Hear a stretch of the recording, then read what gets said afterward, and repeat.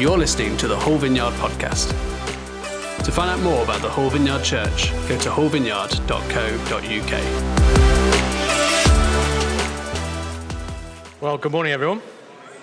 So good to see you. And just to reiterate what Josh said, if you're new here today, please mention it to someone at the welcome desk, and we'd love to have you round our house afterwards, just to have some food and to share with you a little bit about the life of the church, who we are, our vision, some of our plans, and how you can get plugged in. So really excited. Next week, we have our morning and evening service. In the morning, we're going to be tracking through the book of Nehemiah. So really excited about that. And in the evening, we're going to be going through Philippians. And that will take us right up to Christmas. So this gives us just this week, and it's a bit of a standalone talk. And I don't know about you, but I always see September, kind of like January, as an opportunity for a fresh start. Turning over the page, it feels like something brand new. Kids are going back to school. We've had our holidays. And so really I want to take this week just to kind of share what I feel and sense the Holy Spirit has placed on my heart for you guys as a church. Joni and I have said many, many times, countless times, and we're going to continue to say this, is that this church belongs to Jesus. It doesn't belong to us. It doesn't belong to those who went before us or those who will come ahead of us. It doesn't belong to the leadership team. It belongs to Jesus. Jesus is the senior pastor of this church. And John Wimber, who started the Vineyard movement about 40 years ago, he had this recurring theme. He'd been traveling around the US as a consultant in terms of church growth, in the area of church growth. And after years of going around various churches and connecting with many denominations, he found that the church was actually rarely in the hands of God. He found it to be the hands of elders and leaders and bishops and boards and trustees. It was in the hands of everybody and anybody except for the one person who should be in the hands of, and that's Jesus Christ. And that's why he pioneered and planted the first vineyard. He said, I'm going to go and plant and start a church in which the Holy Spirit is the leader of the church, where he gets to do what he wants to do with the church. And he did a series of messages, and he came over to the UK, and he invested particularly in the Church of England, where they began to see the charismatic renewal, the presence and the power of God move amongst the institutional church. And that's where we see things like the Alpha Course and New Wine and Soul Survivor, and many of these things came out of that. And he used to title these messages, I want my church back. I want my church back. When does God get what he wants out of the church? And I want to tell you that that's a driving question for Joni and I constantly, day by day, week by week. It's the very thing that drives us internally is, God, when do you get what you want out of the vineyard? This is your church. What do you want for this church? And our job, of course, is to lead, and there's great responsibility in that, and we're going to have stewardship of that, and we're accountable before God and others for that. But I'm constantly asking the question, Lord, does this please your heart? I think it's a really important question. When Joni and I first took on the church, I remember, I think it was Josh mentioned to me that Catholic Church in the city centre, St. Charles, they'd had a fire in their church hall, I think it was, and they ran a fantastic soup kitchen for the homeless. And they said, could we use our building for a season until all the things are sorted? And I've got to tell you, it was a really inconvenient ask. Okay, in terms of our plans, in terms of the day it was going to be, the extra resource, all these things. But I remember going for a kind of an evening prayer walk, and I just said to the Lord, I said, should we do this? And I felt like he said, yeah, because it will please me. Are you willing to be inconvenienced to do the very thing that pleases my heart. And I know there are a few things in life that pleases the Lord's heart, and one of them is church unity, which is why I put it high on my schedule in terms of time and effort, and to connect with other churches around this city and cross-denominational churches. I've always loved the church. Christ found me in a cathedral in Wakefield when I was 8 years old. I was brought up in the Church of England. I spent a few years in the conservative evangelical church, which is like a hymn sandwich, but I got a real love for the word and theology. And then I spent a few years in the Pentecostal church. And so I had a broad, upbringing when it comes to the church and the spectrum of things. And it was only when I discovered the Vineyard that I felt like I'd come home, because it seemed to kind of take the best of a number of these churches and kind of roll them into one. By no means we're perfect, that's for sure. But I kind of like some of the values, because a lot of things I've seen in these different denominations that have been exposed to them growing up is that I loved what I saw in the Vineyard. And let me just put this in parentheses. God isn't looking for consumers in the church. Okay, the problem with consumerism in the church is the moment our wants and our needs aren't met is the moment we leave. And so there's going to be something goes beyond consumer church, and that's commitment. Commitment is like, hey, when this becomes inconvenient to me, or I don't like what's being said, or I don't like what's being done, or it's not quite scratching the itch, is when commitment kicks in. And I believe God's blessing is attached to people who stay committed and stay faithful over the long haul. But maybe you're here today, and maybe been coming for a few months, and as you've been looking for a church, you've been looking for certain things. It's almost like you've had a mental checklist of what I would like to see in the church. Maybe you've wanted a church that's welcoming. If only every church was just welcoming, let's just start there. A church that welcomes the presence of God and practices the gifts of the Holy Spirit. Maybe a church which has some youth ministry for your teenagers. Maybe it's a church that is a safe environment to look after your kids. Or maybe you're single and you're looking for a partner. I always think that is a good reason. Jodie and I met at a conference, and she turned to me and said, I would part the Red Sea for you. And I thought, yeah, I'm in. And I said, John Mark Comer takes up 50% of my iPhone memory. And then we got married. Anyway, I thought it was a good one. Or maybe just some friendship, people who share your values. Maybe it's because you've seen in our church we have a real heart for social justice and our compassion ministries and justice ministries. Maybe it's because we're a church that puts first and foremost worshiping God, but also rescuing people, introducing people to Christ on a regular basis. I believe these are all legitimate reasons for us to look at when we're thinking about joining, connecting, committing to a local church. But there's a spin on church seeking that I think we rarely consider, that ought to form the very basis and foundation, the heart of our mental checklist. And it's this: Jesus Christ, what do you want for your church? What is Jesus seeking for his church? If Jesus was here speaking now, what would he want to say to his church today? What if Jesus came and took this service? And there's a bunch of churches in the book of Revelation where I think we get a strong indication, a strong idea about Jesus' heart for what he's looking for in the church.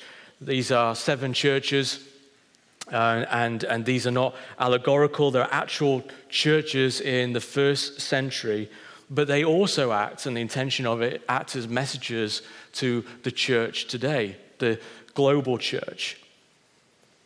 And there's so many things through there, but the one church I felt like God just wanted us to kind of zone in on and focus on is the church in Pergamum. So I'm just going to read from Revelation 2, verse 12. The words will come up on the screen.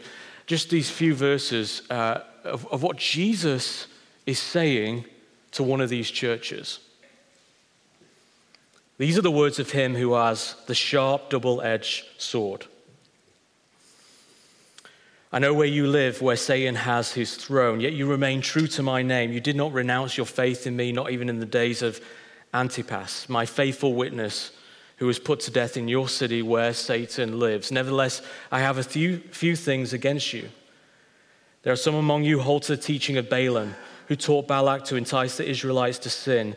So they ate food, sacrificed to idols, and committed sexual immorality. Likewise, you also have those who hold to the teaching of the Nicolaitans. Repent, therefore, otherwise I'll soon come to you and will fight against them with the sword of my mouth. Whoever has ears, let them hear what the Spirit says to the churches. So one who is victorious, I will give some of the hidden manna. I will also give that person a white stone with a new name written on it, known only to the one who receives it. This is a church situated in a city where its nickname is Satan's city. So let's just put it out there. This isn't a good city to live in, okay? This is a difficult city. This is where immorality and idolatry is absolutely rife. Paganism is huge in this city, and being a follower of Christ carried huge consequence. And you were persecuted for your faith. Once a year, they would go and everybody in that city would go and bow down to the emperor. And those who didn't would be killed. And of course, Christians, therefore, would be faced with that situation, that circumstance, that choice. I follow Christ now. And when they didn't go and bow down to the emperor, then they were killed. And that's what we see here with this person called Antipas. He refused to worship the emperor, therefore he was martyred for his faith. So this is an idolatrous, pagan, immoral place. But Jesus looks at the Christians there and he commends them for their courage. He commends them for their courage. You live in a difficult time, difficult city known as Satan's city, Satan's place. I want to commend you in the midst of that for your courage. So when frontal assault was coming upon the Christians there, upon this church, through the front door of the church, they were standing up to this assault. And it's not said in kind of like in a weird, creepy way, I know where you live, but it's actually said in a comforting way. Jesus is want to say to the Christians in this church, hey, I know where you live. In other words, I understand the times that you are in. I understand how difficult it is to be a follower of Christ in that city, in the culture that you live in. And I just sense that Jesus wants to say that to you this morning, is that I know where you live. I know times are difficult. I know we live in a post-Christian world. I know we have just war and rumors of war going on. We have pestilence and diseases. We have the cost of living crisis. There are so many things going on which makes it for just any human being actually to struggle in the times that we live in, but particularly for a follower of Jesus. And we looked at this through, as we went through the book of Daniel this year, and you can get those talks on our podcast. And that's all about what does it mean to be a people living in exile?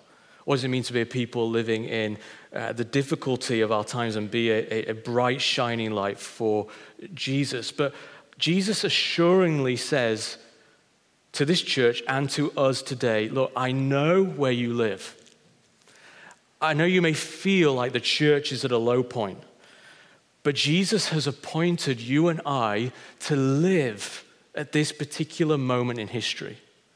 He could have chosen any point of history for us to be alive, but he has chosen this time, this era, this chapter of human history for us to be alive in. And he's called us, yes, to lament for what is going on around us. But God isn't surprised by the circumstances, and he has chosen us to be in this city for such a time as this, to fulfill the purposes of God for our generation. We are born for such a time as this. And he affirms them and says, you have courage. I want to affirm you, particularly over the last few years where many people have fallen away from the church. Many people have their foundations and roots in Christ have been exposed, sadly.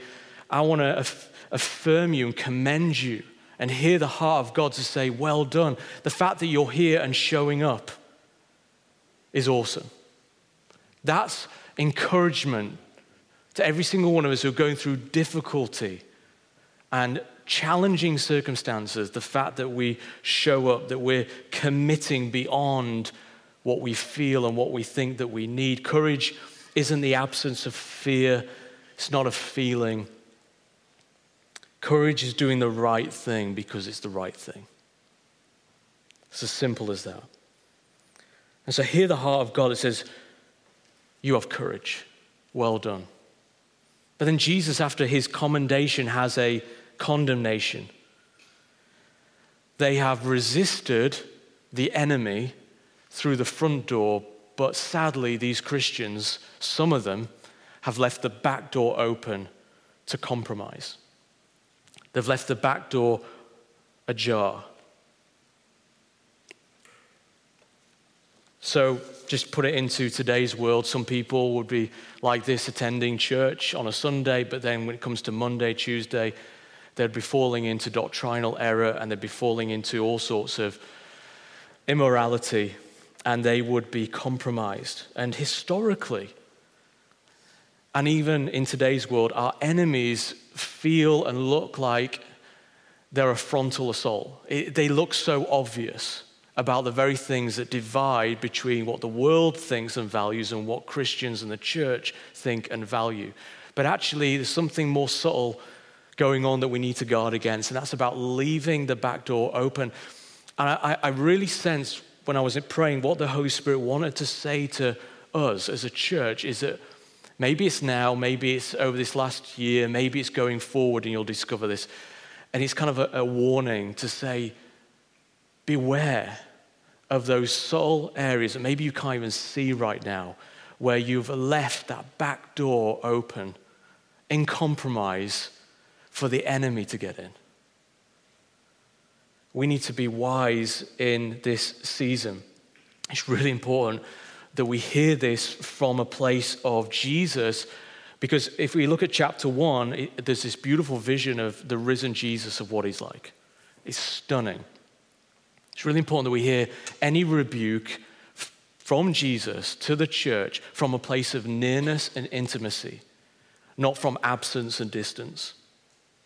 And many people don't hear warnings or rebukes or discipline from God because they don't hear it from a place of nearness and intimacy. Do you know, whenever I was brought up by brilliant parents, and so when I was disciplined, I never saw love and discipline as separate.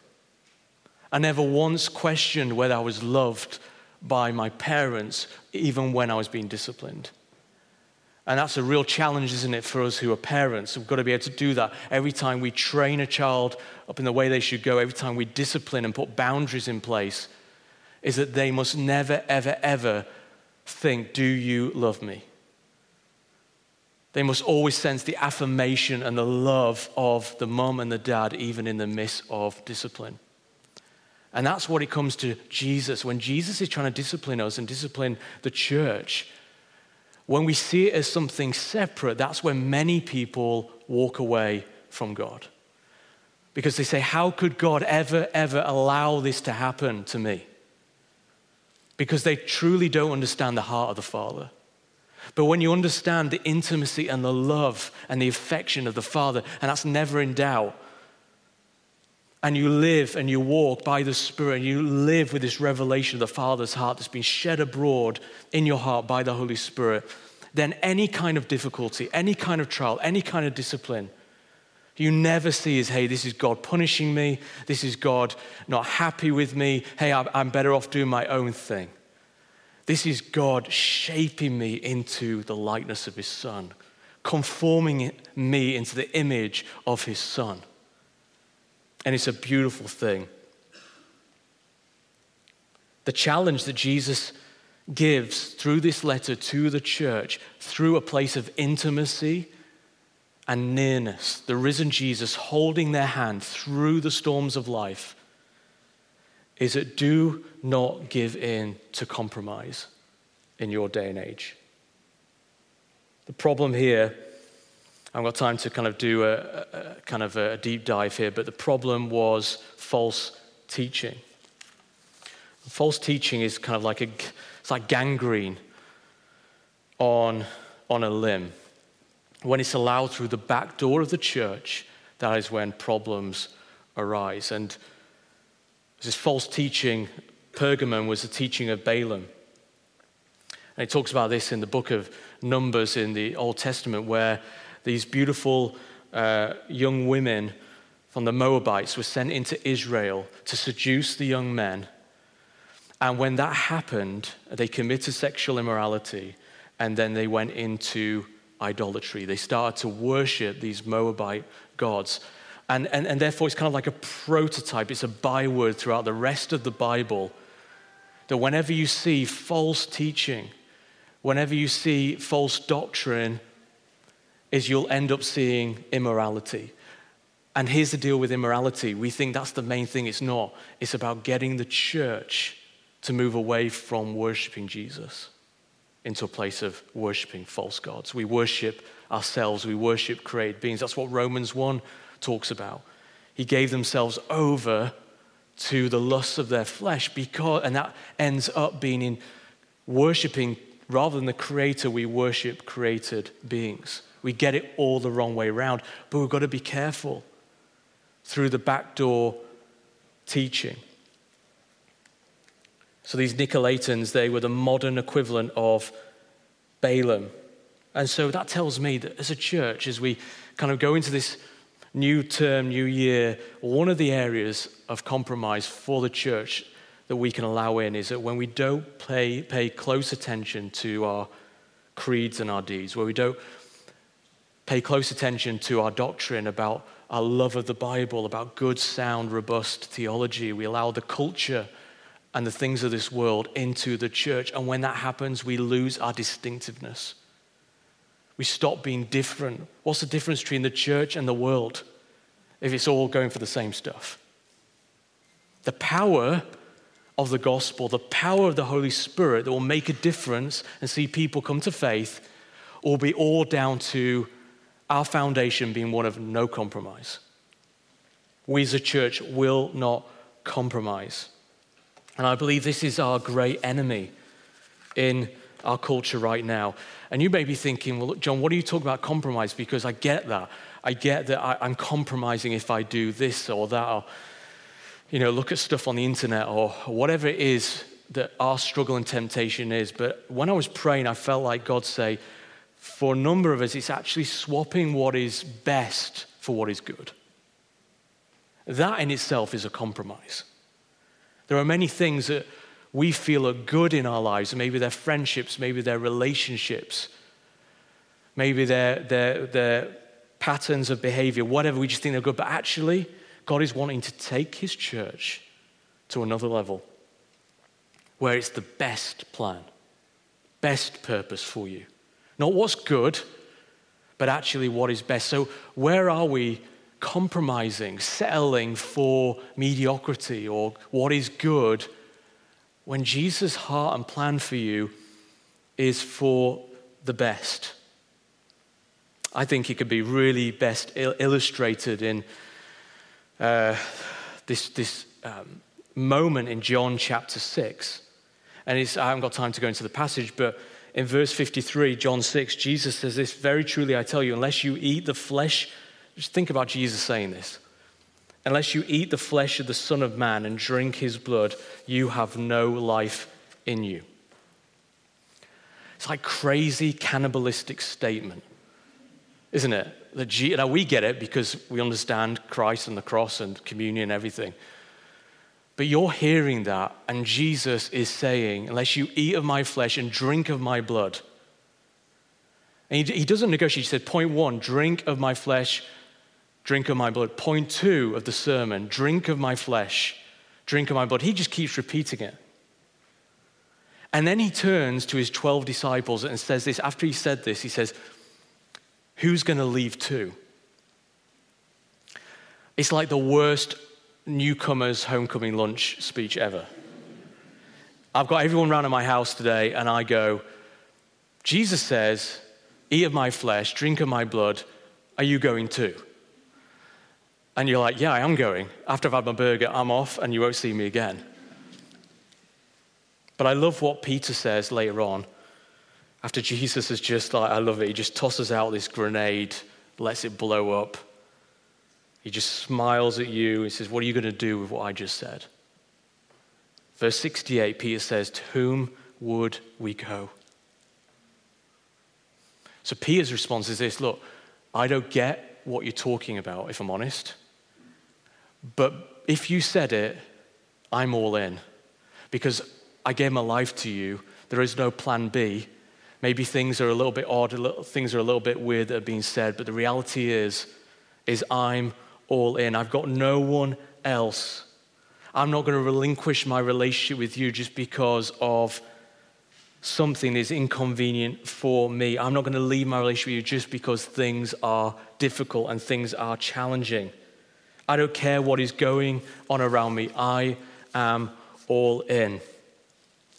And I believe that's the kind of commitment that when Jesus is talking about compromise, this is the kind of commitment he's looking for in his church today. I don't get what's going on. I don't understand all that's happening. But I don't have a plan B. I'm in. I don't care if I never have a blessing that comes in my life again. It looks like it's from God. I don't care if I never experience and feel God again. I'm in. I've made a covenant commitment that for richer, for poorer, sickness and in health, I'm in. And I believe that's the commitment that God is calling for us in terms of not compromising, that we're in this post-pandemic era. We need more Jesus is Lord.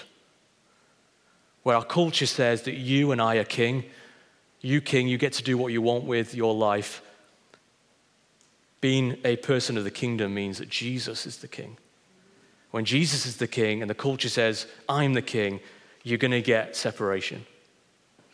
And that's where the church as a remnant starts to gloriously shine in our season, in our time, being the difference that we want to see in our world. Christ is sufficient. Life is found in the sufficiency of Christ. You know, let me finish with this. People can take many things away from us just through life, through the fall. The enemy can steal and kill and destroy.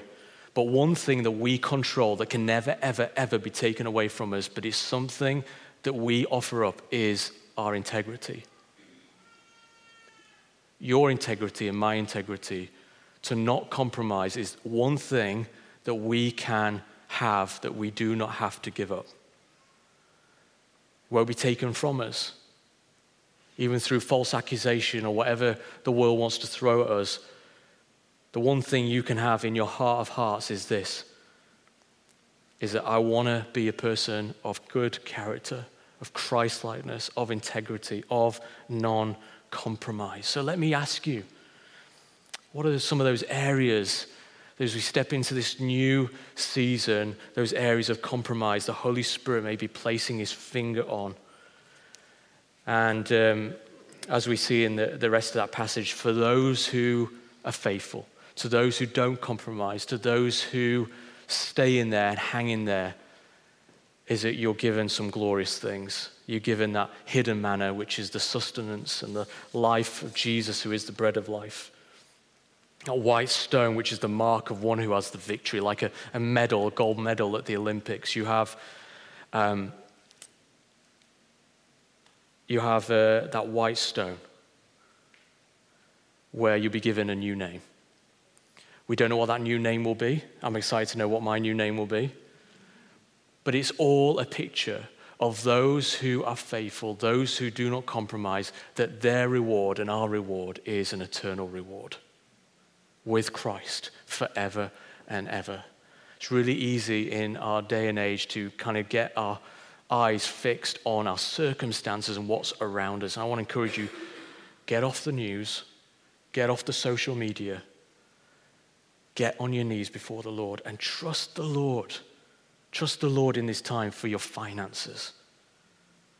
We've got a family, we've got 4 kids. You have to work out what do you let go of in order to prioritize the kingdom.